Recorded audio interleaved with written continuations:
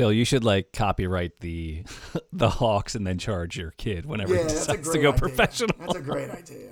It sounds like a real Britney's dad move. Right, exactly. Look, we just want to start a band, and then we got sued by an NBA basketball team. Who knew? Did you know there was an NBA basketball team called the Hawks?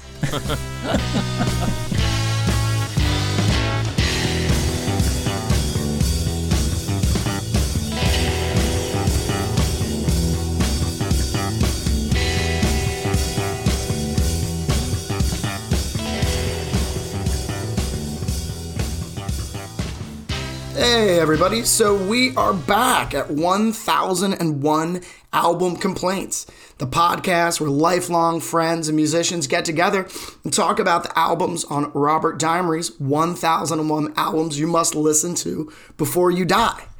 This week, we're taking a journey to 1983.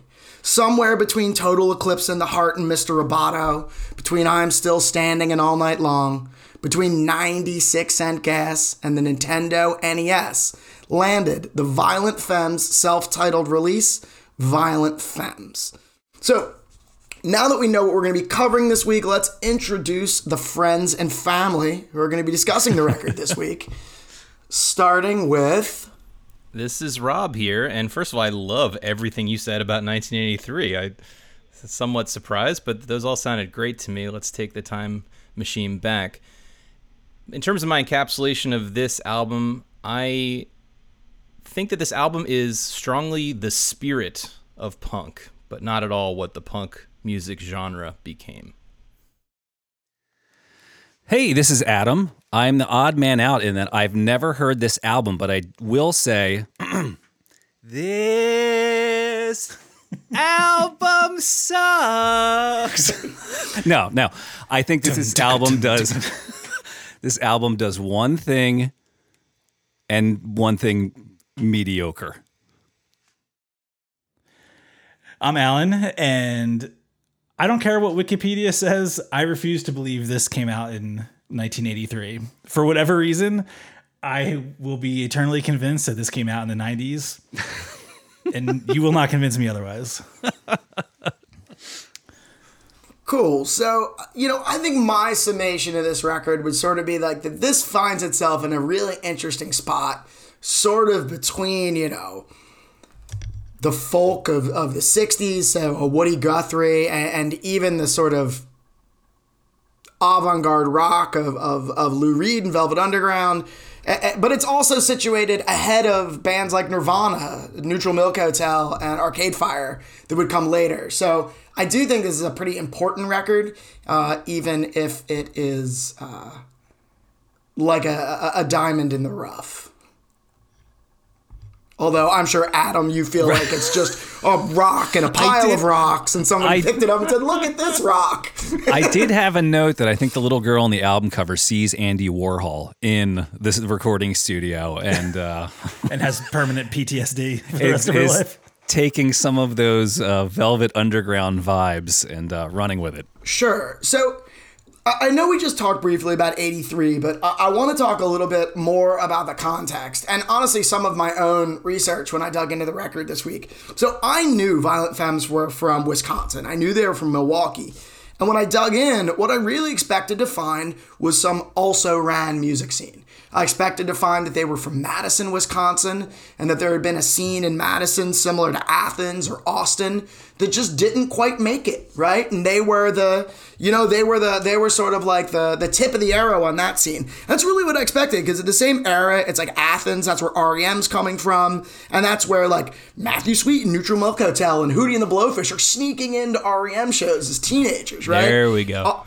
Are you connecting Hootie to Matthew Sweet? I have to throw the yellow flag. We've already got Hootie in on this podcast, so that's yes. We're in a good space. The Austin scene isn't much different, right? I expected to see maybe like Daniel Johnston as like sort of a similar like freak folk character from the same era, and I wondered, maybe we'd see something similar like that. No, none of that is. Yeah, what were you gonna say? What do you think Adam thinks about Daniel Johnston's vocals?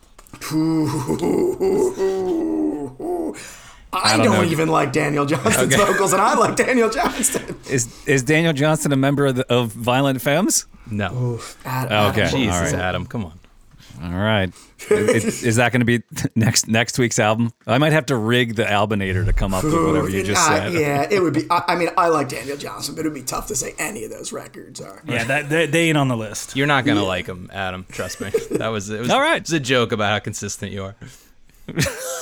So, I had expected to find some hip college scene in Madison that these guys were, leaders of. Not true. These guys are from Milwaukee, and there was nothing happening in Milwaukee. No. This band was formed by the bass player and the percussionist. The singer, Gordon Gallo, wouldn't join the band until about a year later, which you have to ask, what is a band with a bass player and a percussionist, but no singer or songwriter? The fucking best band of all time. Well, not only is there no seed, right, but you're hard pressed to even find other artists coming from Milwaukee overall. No, totally. I looked in, I was like, well, certainly there are other bands that they were gigging with. No, there's a fledgling documentary from the late 80s you can find on YouTube where Gallo is talking about how they were busking and playing coffee shops because business owners didn't like their music and they couldn't play anywhere.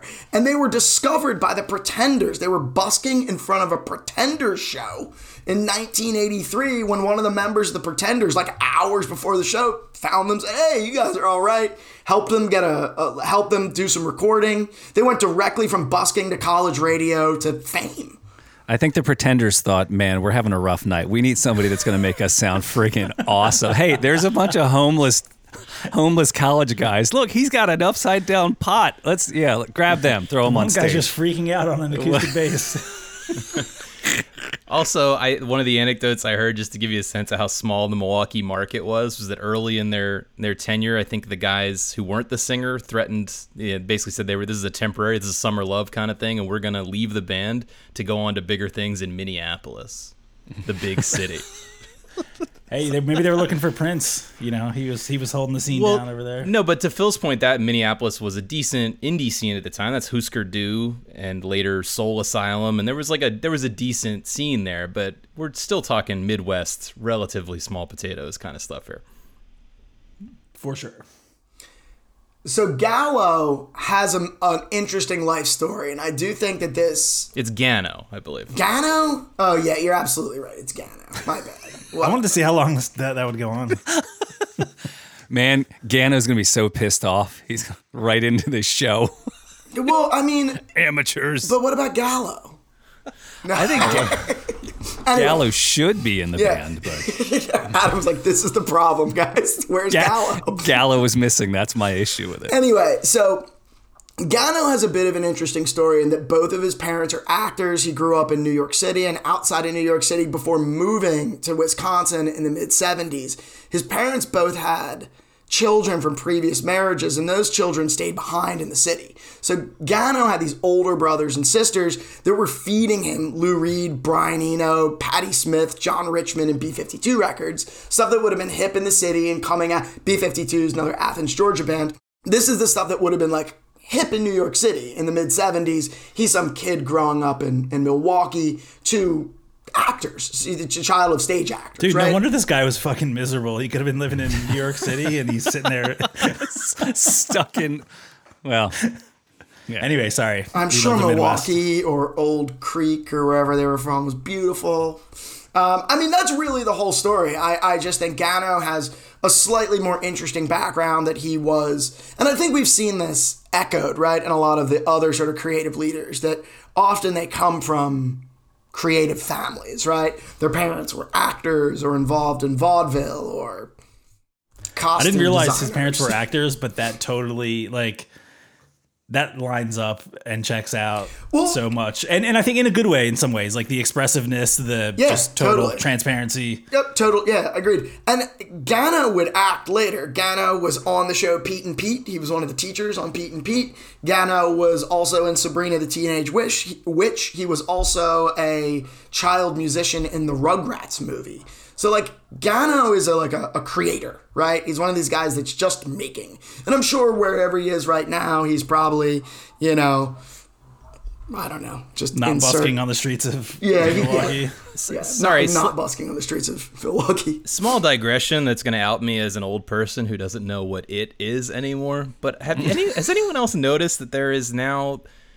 I've seen a few different people wearing Rugrats gear in a fresh, like, hip way. That's a thing? Apparently it is a thing. I have not seen that. Maybe that has not reached my corner of the world. Might be a West Coast phenomenon, but it's definitely more than once. I'm talking about jackets, like nice looking jackets. And like kids or like No. 20-year-olds, 30-year-olds? No, like cool looking people. Oh, wow. And it's Okay. like a Rugrats print.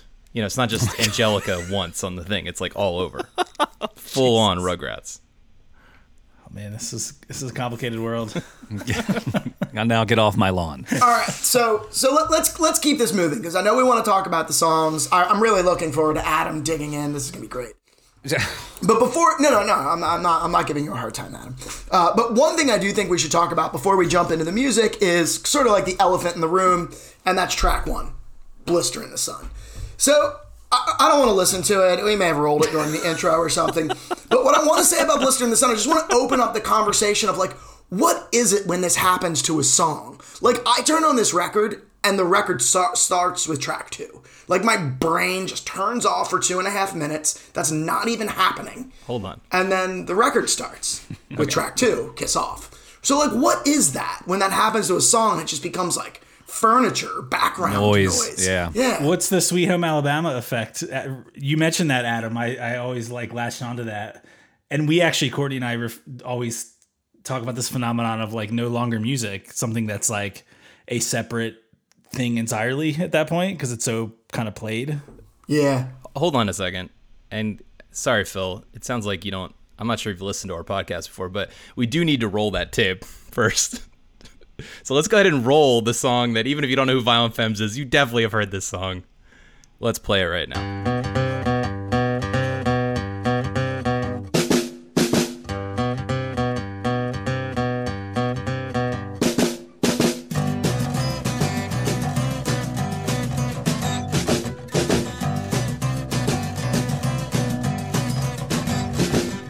When I'm out walking, I strut my stuff, and I'm so strung out. I'm high as a kite, I just might stop to check you out. Let me go on, like I blister in the sun. Let me go on. Big hands, I know you're the one. Okay, now that we played that and we've established... First of all, I disagree. I think you guys are too stuck in... I understand how songs get played out, and I'm not... Yes, I've heard that song probably too many times. But that's not really the point. Like, I don't think coming at it from that angle is really that appropriate. And I know for a fact that a couple people on this call are also burdened by the fact that they were in bands that played the hell out of this song very successfully to drunk people again and again and again. I'm sure that's a factor here. And we probably all have been at a party and heard someone play it on an acoustic guitar terribly, whatever. That's not the song's fault. Well, wait, to be clear, though, hold on a second.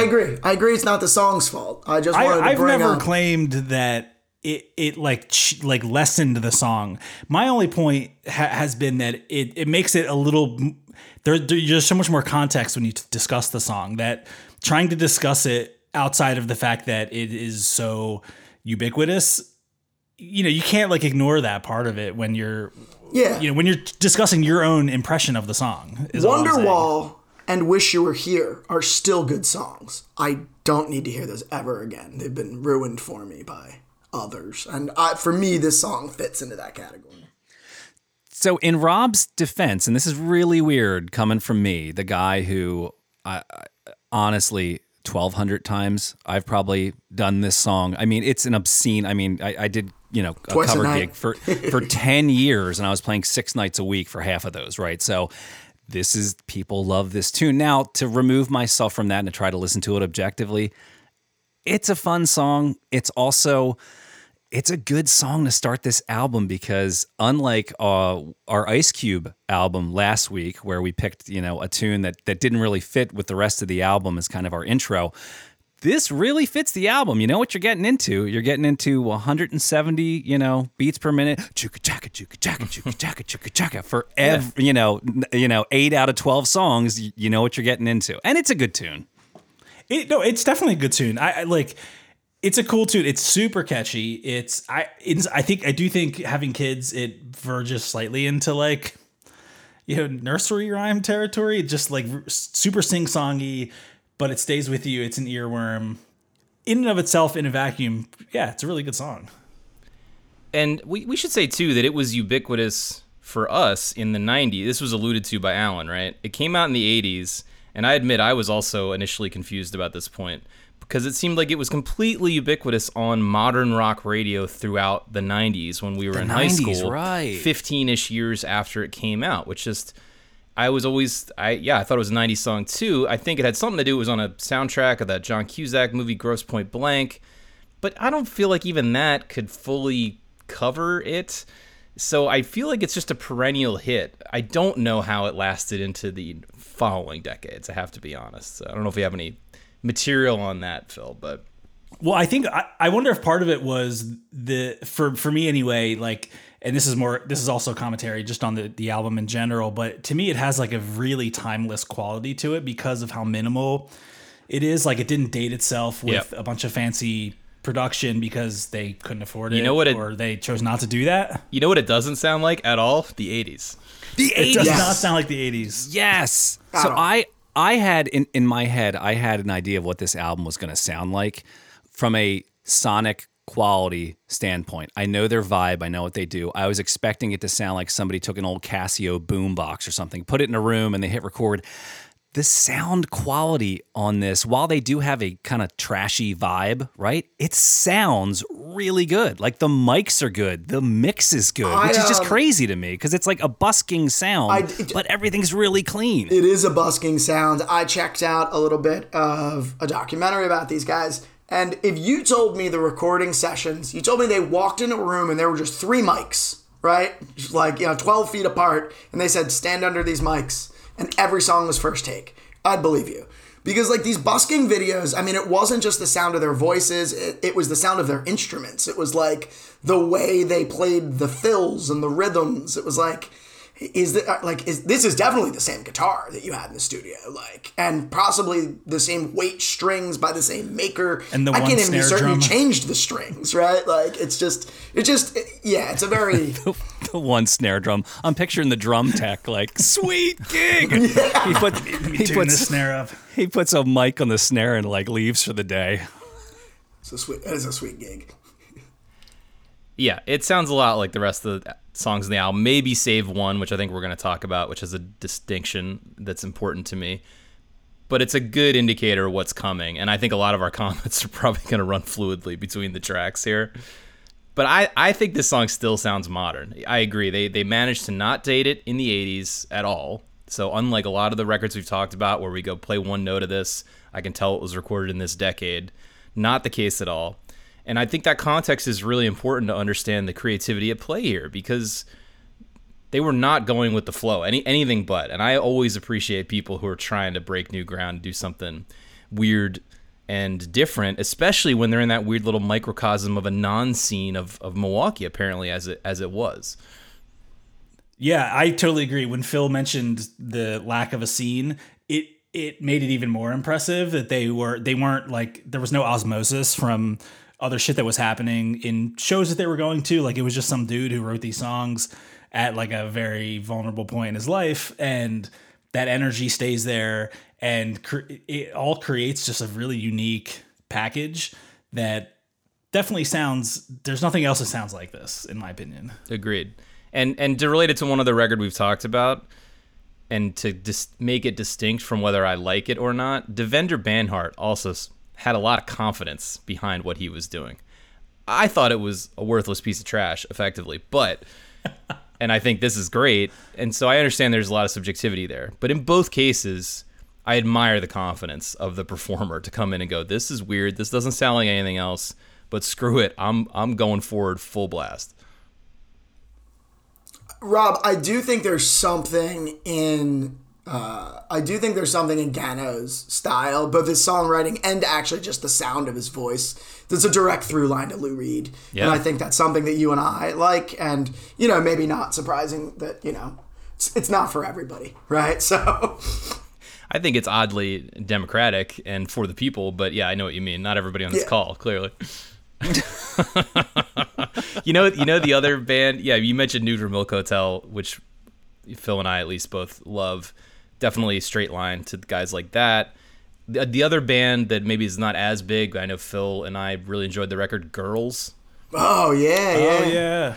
Kind of reminds me of that, but again, I don't think they necessarily sound like either of those bands, but there's a sort of a rawness to it, into the approach of songwriting and the approach to instrumentation, and just a blind confidence in the weirdness of it. There's something to be said for that. I agree. One of the bands that came to mind for me, I don't know if you guys have ever heard of that band, Operation Ivy. Yeah, sure. So it's not stylistically the same at all. It's like kind of probably late 80s, early 90s, like ska punk. It was the band that became Rancid, basically. And they did this album. It was a one and done Operation Ivy thing. But when you listen to it, it's super, the bass is really busy, which is one of the things that kind of made me connect these two bands.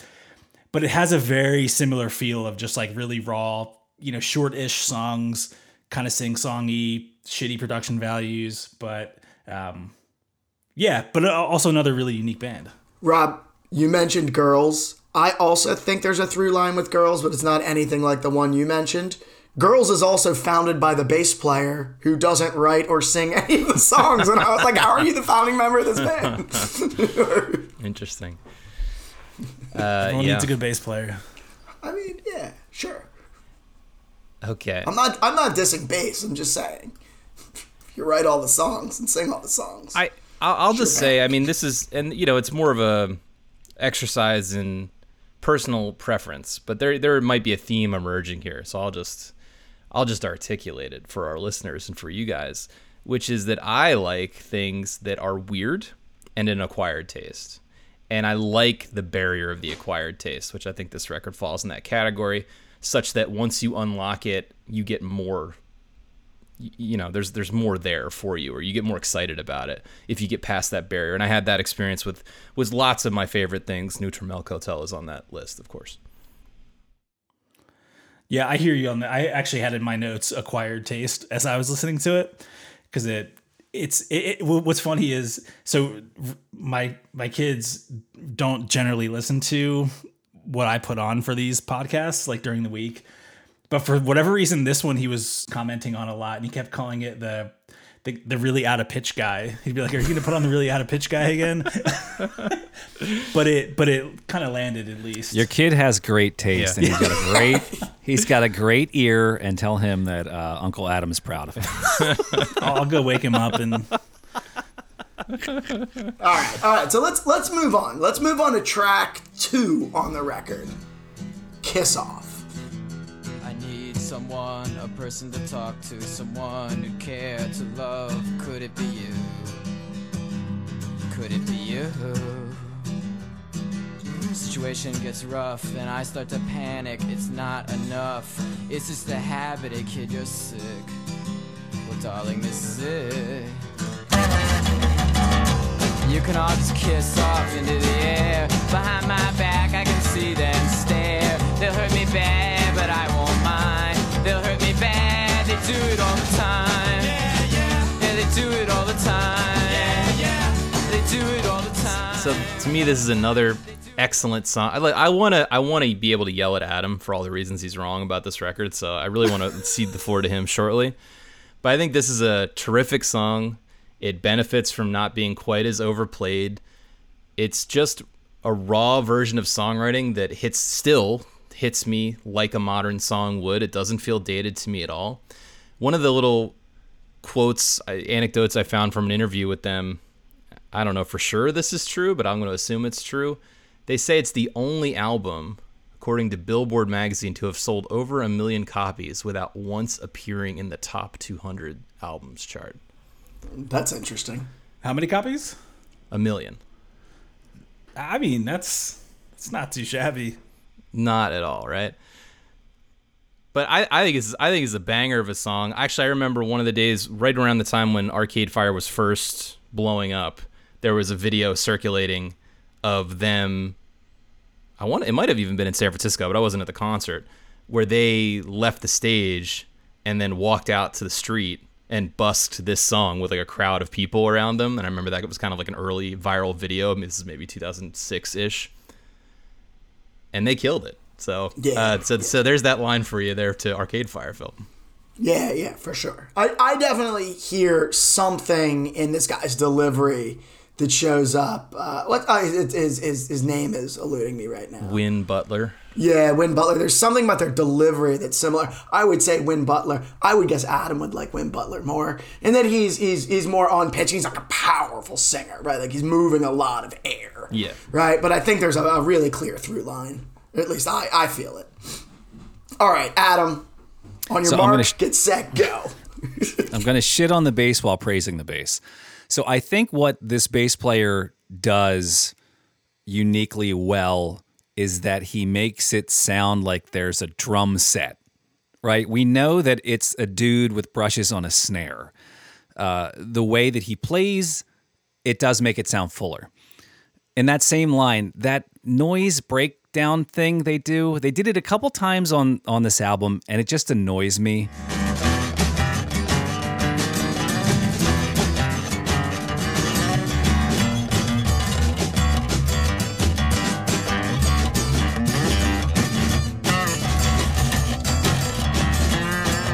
I feel like I've seen bands that just aren't good. And this is what I would do. In fact, this is what I did when I first started playing music. And I was playing music with people who were, potentially better than me. And it was like, Adam, solo. Oh, shit. Oh, okay. And then you just make noise. And everyone in the audience who doesn't know goes, wow, this guy's ahead of his time. He's just making noise. And so that's, and I watched a YouTube video of them doing this live too. And like the bass player just looked like he was just, I don't know. So that, annoyed me. But again, I guess the silver lining on that is that it's catchy. I have to admit it. So what we're going to find as we continue this discussion is that I am reluctantly admitting that all these tunes are friggin' catchy because I've listened to the album probably 12 times in the last week, just in the the process of what we do of listening to these albums, and they're growing on me, and it's driving me insane. All right, good. I'm happy to hear that. Can we? Who's next? Well, actually, can I mention one other thing? This is kind of back to "Blister in the Sun," which was the main song I knew in the '90s. But I think this song also rotated around a little bit on the radio, "Kiss Off," that is, and maybe added up as well. But I remember in this pre-internet, in the twilight of the pre-internet days, there was confusion about whether or not this guy was a man or a woman. He has a very high-pitched, strange voice, and even Blister in the Sun is a gender-reversed song. And I just remember that creating an extra layer of sort of mystique and interesting. Yes, okay. Something else going on there, or androgyny, or whatever you want to call it, that felt like it was pushing the envelope that people talked about. I definitely remember feeling, in like 1995, like Blister in the Sun lyrics were like very strange and taboo, and I couldn't put my finger on what or why. But yes, I definitely agree that in that, like you said, the dawn of the internet, right? Like, also, like this, it almost feels like a trope, but I can't actually think of another place where it happens like this, which is the counting within the song. Yes. Okay. I was going to say the exact same thing. I don't know why this one had a Weezer thing that it just reminded me of some of the sensibilities of Weezer, like playful and yeah. So I got that as well. They sort of attempt a call and response, like single 2-part that like pays off into like a 3-part. Like it's sort of like that, but not really that organized, right? Like, because that's not their thing, right? Like, still stupid. Yeah. I do love the counting. Yeah, the Weezer thing definitely came up for me quite a bit. I like this song, and Adam, I'll kind of like speak to your point about the bass. I also, so I think the ramshackle breakdowns or whatever you want to call them that happen a few times in this album, part of me wonders if that was by design, where it was like, okay, now it's time for ramshackle nonsense. And the reason I say that is because this bass player is really good, and maybe it's at a time in his like playing development that he hasn't branched beyond just like and these guys throwing are raw energy out there. These guys are 20 as well, so I gotta cut a little bit of slack. They're not all Jocko Pastorius, but right? I do agree, if you're though, young that, in your career. Yeah, that when they do the like, let's just where it all breaks down for a few bars, it does rub me a little bit wrong. But I feel like there's some intentionality there. Sure. But there is context here, even there. I know we spent some time talking about how they didn't have local exposure to these other bands, but if they were buying records, this was right around that time when noise and sort of avant-garde indie rock was coming online at least in terms of college radio stations. So you have bands like really loud, noisy bands, the Black Flags and Husker Du's, and I think even Talking Heads were doing Sonic maybe Youth. a little bit earlier. We're doing kind of shit like that. Sure. There is a fun tie to Talking Heads where a keyboard player from Talking Heads, Harrison. Jerry Harrison. No, yeah, he's not the keyboard player though, is he? Yeah, no, he plays keyboards and guitar. Yeah. So Harrison is from Milwaukee and would go on to produce their final record, which, I mean, we don't have that. We've probably already touched on the most interesting part about it, but that's it's a fun detail that he's also from Milwaukee and they connected around being from Milwaukee. And the entire Milwaukee music scene finally coalesced. Yes. Into their 2003 release, to Milwaukee. 4 musicians. I think you draw a straight line between this album release and Giannis signing to the Bucks. I think so. Yeah. I think it's fair. Milwaukee. Algonquin for the good land. Oh, I'm dropping in a Wayne's World thing and hoping we don't get sued now. So we've knocked off tracks 1 and 2. We're just gonna keep going. Do we have Please Do Not Go on the list? We're jumping right to Add It Up. You tell me, man. It's your show, love. Just take a Let's guess. let's just keep going. Let's roll Please Do Not Go, and we'll come back and talk about this one.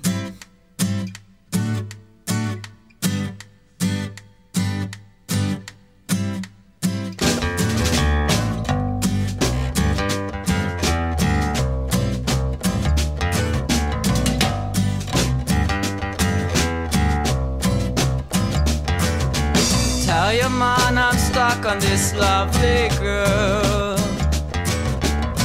Of course to me she mean all the world, but then she like another guy. I fall down dead, she never see the tears I cry. Said please, please, please do not go. So I guess I'm up first. Listen, it's another classic. It's the 3rd track on the album. We're 3 tracks in. We get 3 classic songs as far as I'm concerned. Like, you're already in the Hall of Fame. This was great. I have a personal anecdote to relate about my first experience with this record. I heard Blister in the Sun, obviously, on the radio in the 90s, as we talked about, and probably a couple of these other songs in various places, but I certainly wasn't familiar with it. But I remember when I was 23, I moved to San Francisco and tried and failed to find a job over the course of a couple months, and right as my money was running out and I was about to live poor for another year, as it would turn out, and eat plain spaghetti and drink only Safeway brand gin, I remember my last treat to myself. We can't afford sauce. We're just gonna have the pasta, no sauce, but we need gin. Gin on the pasta, and you're Getting drunk was one of the most important things in my life. Was? But the last treat to myself, I just remember very consciously thinking, the last treat to myself with my last luxury spend of $20 was I went to the record store. I didn't know what I was going to buy when I went there, but I went there and I picked this CD, and I had a Discman at the time. And I just remember walking around by myself and thinking like, well, this is it. You're poor now, you know? But I was, for the first time, I heard some of these songs. I listened to it all the way through, walking through like the panhandle of Golden Gate Park, and I remember being blown away. I was like, well, at least I bought a great fucking album, because this is awesome. Rob, for the benefit of the younger listeners, can you explain what a record store is? I think Discman might actually need more explanation. Yeah, I think that was one of the ones. It was probably old even at the time, so that if you tried to jog with it, it would skip. While you try to run with it. Yeah. Yeah. Anti-skip, anti-shock did nothing. I'm just sitting there thinking, I shall live an austere life like the production on this record. Gotta get in character. He went to 11 on the annoying voice thing here. I know I'm nitpicking. I mean, no. I can see Rob rolling his eyes. It's not like, he doesn't sound like Pavarotti or anything. When he's talking to Mom about how he could travel over the whole world, I feel like they did a couple takes on that where they're like, can you just make it a little more annoying? I'm stuck on this lovely girl. And I could travel over the whole world. And she does, she turn around, she like another guy. Oh, what can I do? I fall down dead.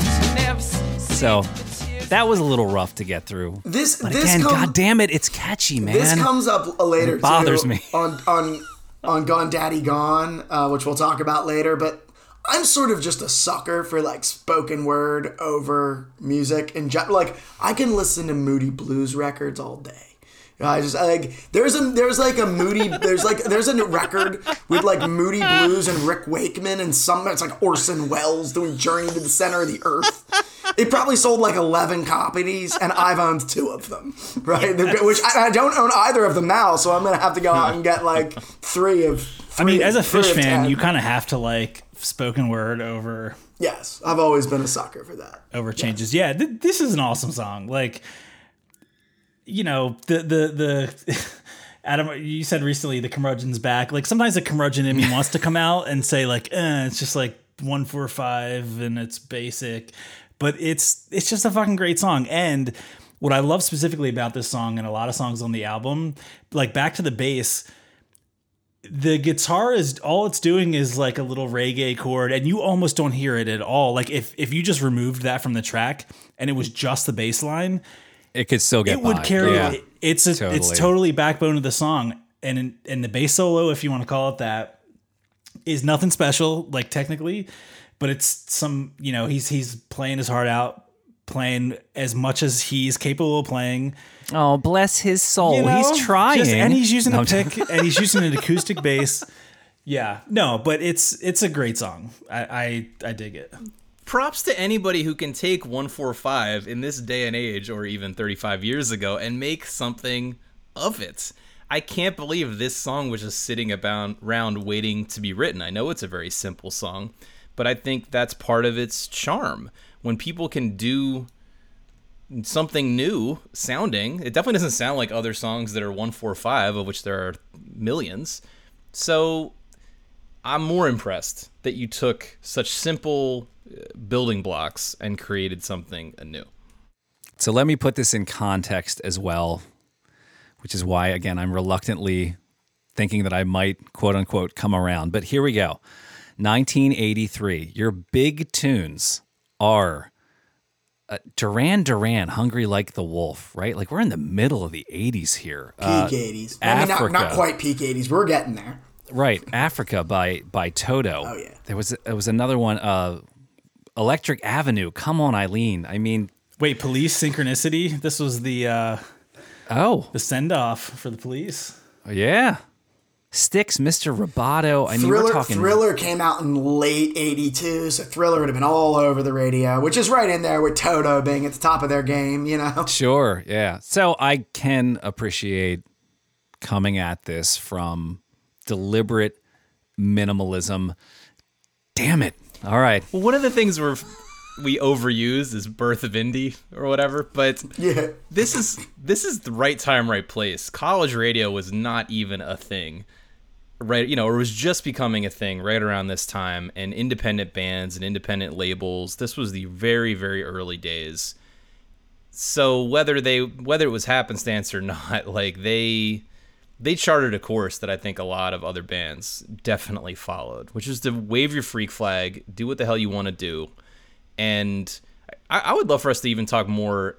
By the way, this has a nice little bass breakdown. I mean, I know we've been talking a lot about the bass, yeah. And I think despite the singer kind of being so prominent with his relatively unusual voice, I definitely get the sense the bass player is the musical director on these tracks, right? Does that sound accurate to you guys? He's the founding member of the band. So. I noticed he was always elbowing the singer out of the way in the interviews too. Well, he wasn't writing the songs though, right? That was the Gano was writing all the songs. But more but more like the arranger or Mr. Guano. something. Anyway, but like this idea of busking production. Do we think they went in there as a band who had done a ton of busking and said, this is the sound we want to retain this? Because I never thought about it quite that way. I would definitely say, based on some of like and when I say live, I mean like VHS camcorder shot on like the steps of, the Milwaukee post office sort of stuff. Blister in the Sun, Kiss Off, like Please Don't Go, Add It Up, that sort of like really raw acoustic sound. Yeah, absolutely. Songs like Confessions or Gone Daddy Gone that have like a little more instrumentation, I won't speak to those, but some of these songs really do. Like I said, if you told me they walked into a room with 3 mics and somebody said, "You're rolling," and every song was a first take, I'd believe you. Like bluegrass style, Yeah. where everybody just knows their position and for the mic. Yeah. Well, if I'm not mistaken, they recorded this with. I mean, they weren't. This wasn't like they weren't signed. I think they borrowed money from the drummer's dad or something. I think he fronted them like $10,000 to record the album. That's where his drums went. He sold them all except the snare in order to fund the album. It makes sense. Oh, man, all right. What a service he provided. He got rid of his sticks too and just picked up a bunch of. Never mind. But yeah, I don't think they had like a bunch of resources really to. Although, I mean, being able to just be like, "Hey, Dad, can I get $10,000 in 1983 to record an album?" You're not like destitute or anything. But let's move on to Add It Up.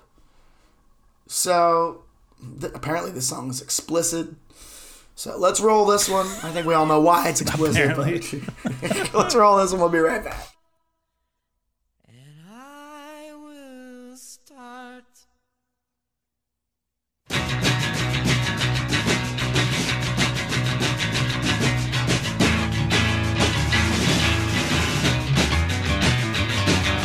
Why can't I get just one kiss?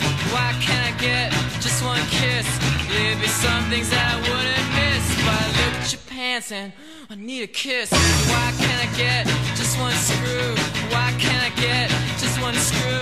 Believe me, I know what to do, but something won't let me make love to you. Let's hear from Adam first. More brushes on the drums. Wow, it's that same beat. It's okay. It kind of sounds like the rest of the songs. Nothing really stuck out too much. The guitar player took his turn at doing the noise solo, which is a noise solo. It didn't do much for me. yeah, this song, I don't know. It's obviously like kind of become this iconic underground rock classic, I guess. Like everyone kind of knows the song, and I kind of went back and forth on it. Where on one hand I was like, I totally respect the just transparent nature of this. Like I'm not going to hit you with a bunch of metaphors or, try to cloak my message in imagery. It's just, like here it is. So I respect that. There was also a side that's like, there's just a crassness to some of the lyrics that like, not to sound like an old man, but it just it's a little hard to get past. And the After listening to Ice Cube last week. I'm a man of taste here, damn it. But yeah, it's and I do agree this is one of those examples of that like chugga chugga drum beat that was probably showed up on like half the album.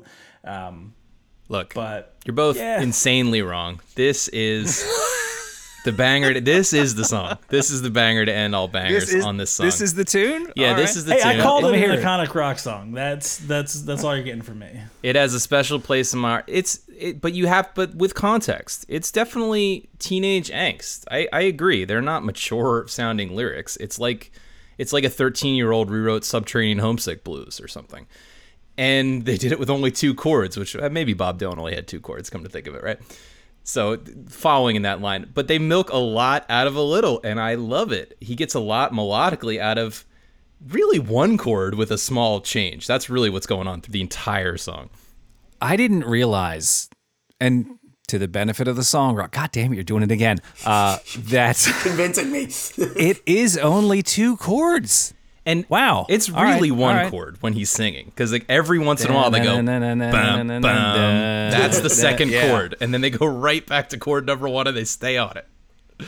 Okay. And for that, you get a lot of variety in the melody, in the delivery. It has a special place in my heart because I didn't play it to death, but I did play it a couple times, and it went really pretty well with our band. This is years ago.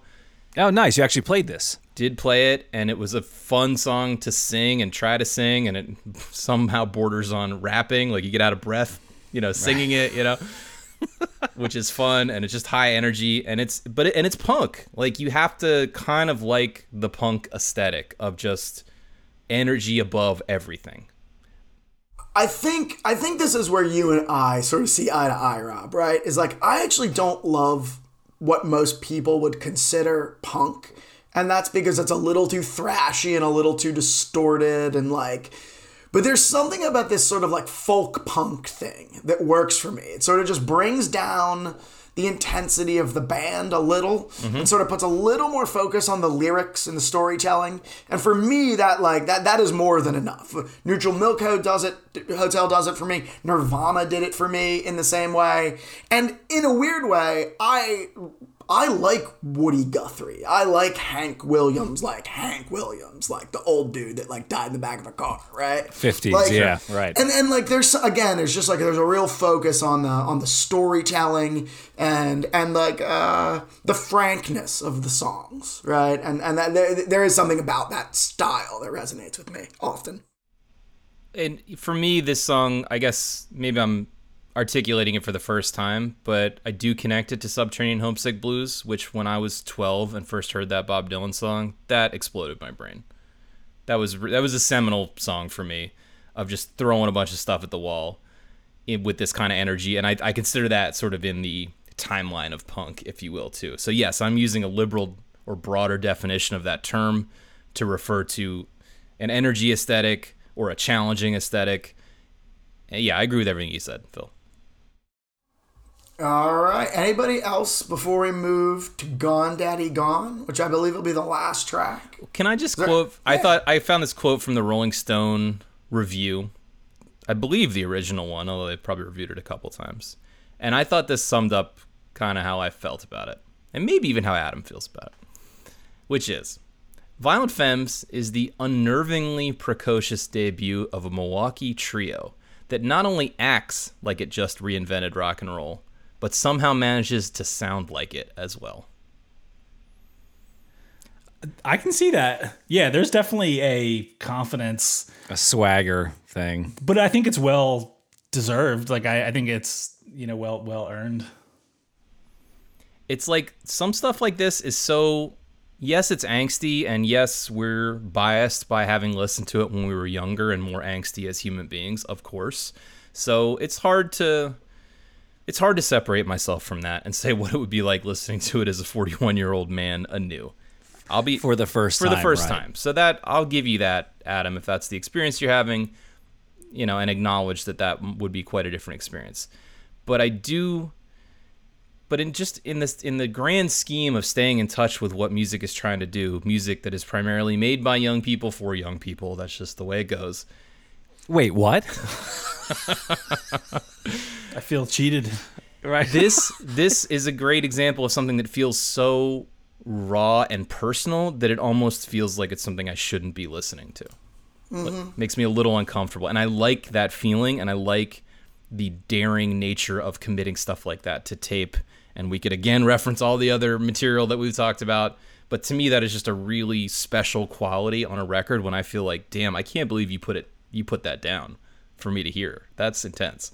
No, I agree. It's like someone is bearing their soul essentially. Yeah. And even from a musical perspective, I saw a quote that I think was attributed to the bass player where there was some uncertainty about like putting this material out, and he's like, we all knew it was fucking good. Like we weren't even, there was no question in our mind. We knew we made a fucking masterpiece. And like that seems super cocky and whatever you want to call it. But I think there's something to be said for that. And I think they were kind of right in a lot of ways.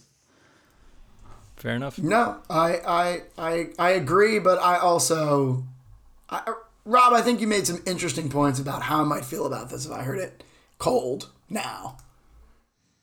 Now that I've had 40 years to beat me up and break my soul of what being young felt like. 20? Ugh, I don't know if I like that. Why can't I get one screw? I've been getting screwed over for 20 years. The government and taxes and... All right. Speaking of getting screwed, let's move on to the last track we're going to review, Gone Daddy Gone. Love your dress, high school smiles, oh yes. Beautiful girl, love your dress. Where she is now, I can only guess. Cause it's gone, daddy gone. Love is gone, it's gone, daddy gone. Love is gone, it's gone, daddy gone.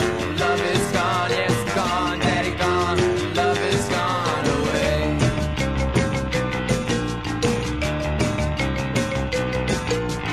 When I see you, eyes will turn blue. When I see you, 1,000 eyes turning blue. Cause it's gone, daddy gone, the love is gone. All right, so this song isn't about getting screwed or screwing or getting screwed over more than any of the other songs. But Rob, I do think this track highlights exactly what you just said. I can't believe he put that down. The first two lines in this song are, beautiful girl, lovely dress, high school smiles, oh yes. That is creepy as shit. And he's like 22 when he's writing this. That's creepy. Well, didn't he write this when he Say was that. 18? Or That doesn't matter. Probably, You can't yeah. say that. I think these 1983, songs, man. Shit was wild back then. Canceled! I think these songs were gestating for a while. Well, listen, I challenge the group here. Name another song with xylophone in it. Another hit song. I'm sure there's some Femi Kuti that we could dredge up. But this feels like if I was in high school and there happened to be, I had an accordion laying around my house, and if I learned just enough accordion to do a mediocre solo or to like back up, or we had a saxophone laying at around at my house growing up. If I learned 3 notes on saxophone that sounded decent and I put those in the background, would everyone go, oh my God, saxophone and accordion, this guy's amazing? Or he learned just enough to get through the song. I didn't say name me a better xylophone player. I'm sure those are out there. Given the album, I don't think that this is that out of line. It's not that. I think it was a cool, not that earth shattering. I think it was a cool and impactful decision that makes the cool, song but- stand out.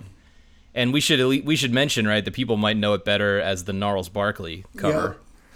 Well, that's what's funny is like I obviously knew of the Violent Femmes version, but I have probably heard the Gnarls Barkley version more frequently, more times, to the point where they've almost like in my mind absorbed that song as theirs.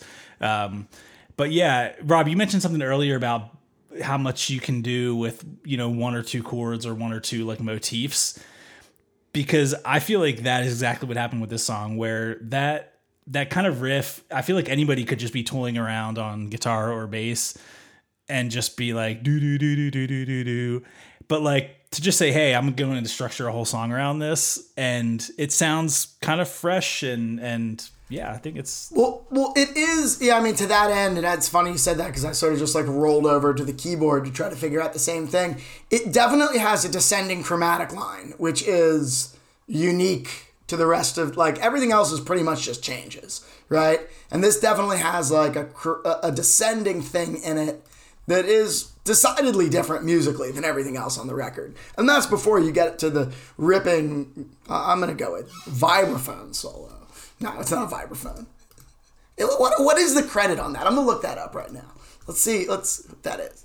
This is marimba, maybe. This is a small thing, but another thing that really bothers me and makes music bland, in my opinion, a lot of popular music and certainly, I don't know, a lot of punk music even, but just music in general, is a lack of rhythmic changes, and everything is rhythmically played very straight ahead.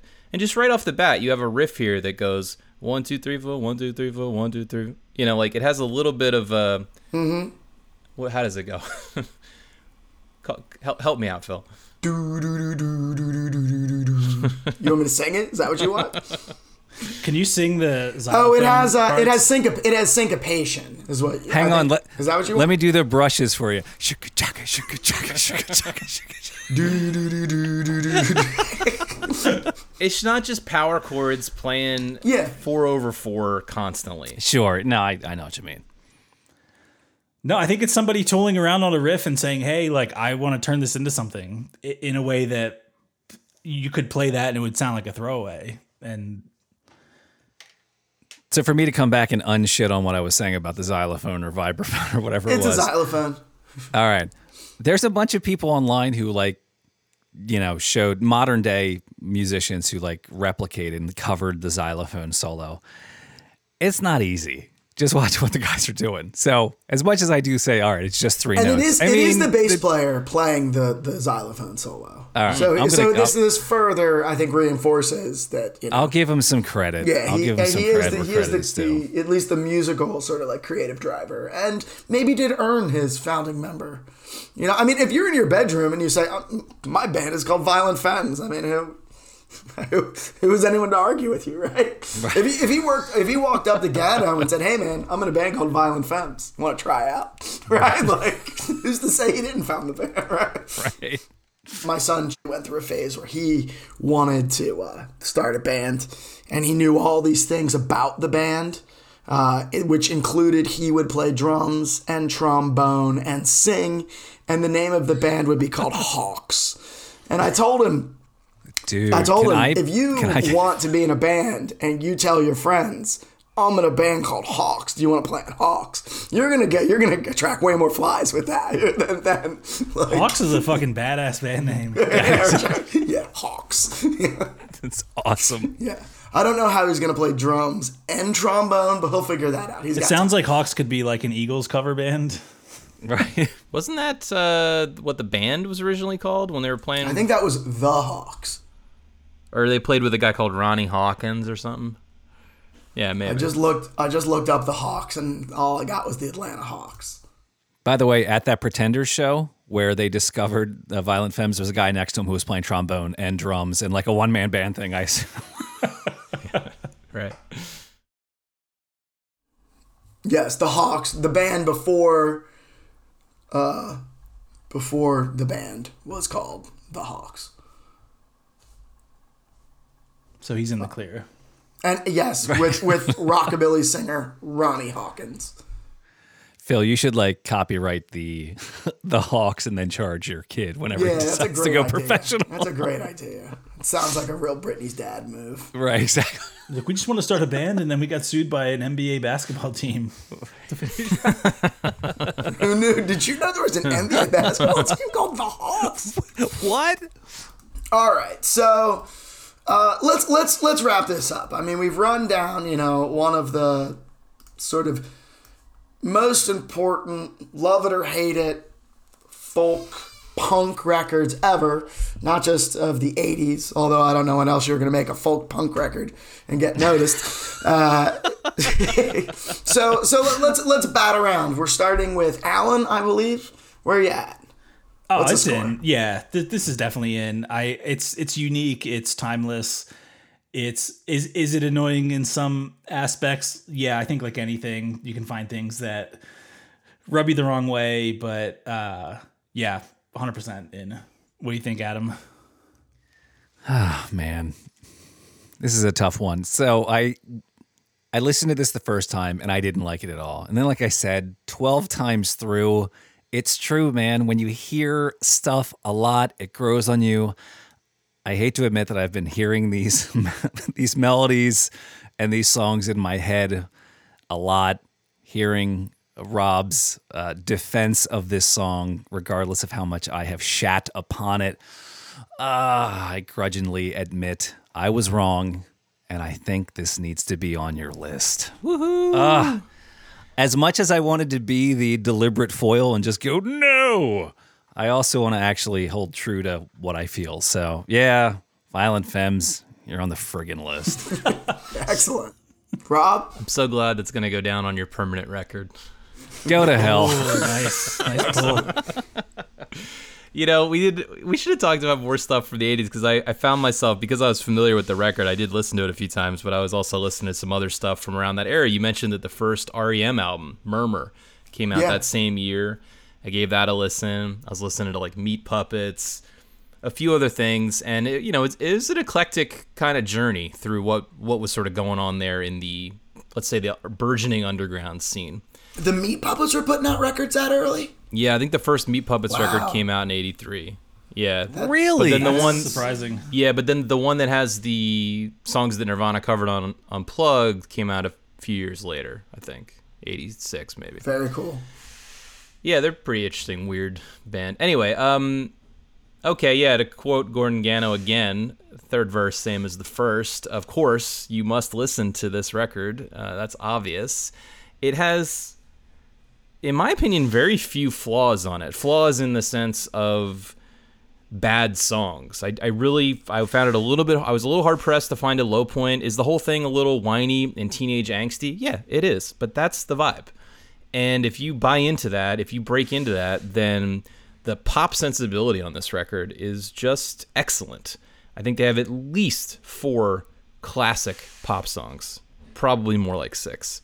So absolutely, you should add this to the canon if you haven't heard this whole record. If Blister in the Sun's the only thing you know, if you don't know anything, put it on deck. Excellent. I obviously am a pro on this record. I love this record. I was excited that we got to listen to it. I actually didn't. I'd like sort of forgotten how it just runs down a whole list of bangers. Like the first 4 or 5 songs are just aces, and it sort of keeps going from there. So this is a definite yes for me. One thing I would add is that I am actually most familiar with a re-release of this. Like the CD version I listened to the most was a remaster, which included a few singles that I guess were released B-sides of singles.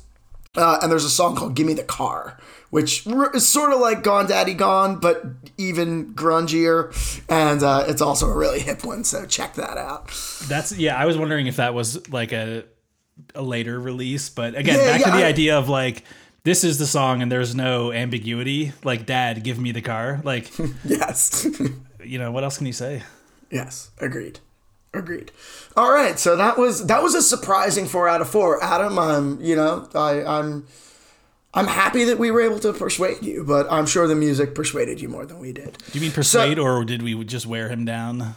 I think this album just wore me down. I think it's just refused to give up on being catchy and poppy, goddamn. Yeah, it really is a pop record behind its twangy, busk, Milwaukee vibes.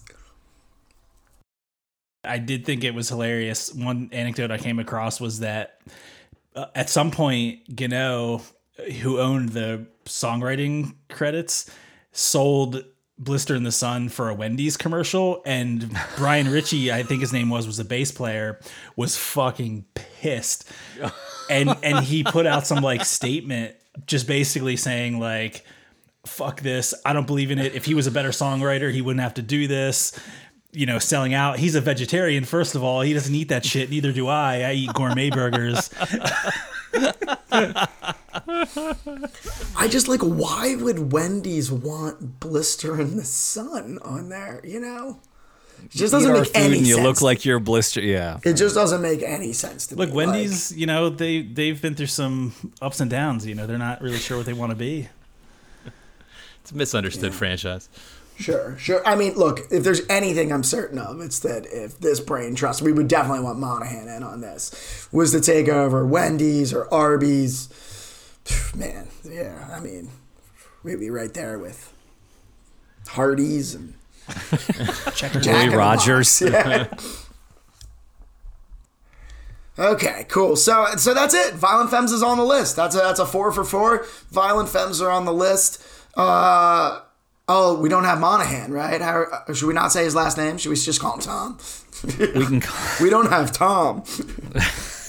We do have the Appinator though, so which is the You know nice what? thing You know, is I that actually we have can I actually have a copy of the book. Can I just open it up to a random page? Ooh. All right. Does that work? You're switching things up, so our spinning wheel sound effect won't make much sense. Yeah, but yeah. I will instead record pages. I think what you should Just do wait is 1 second. yeah, I'll go get it. yeah, run your thumbs across the pages. It's like one of those radio dramas from the 1930s. Good All right, Foley. guys, Good I'm Foley. back. I'm back. Just for a second there, Phil, you looked like Wallace Shawn from The Princess Bride.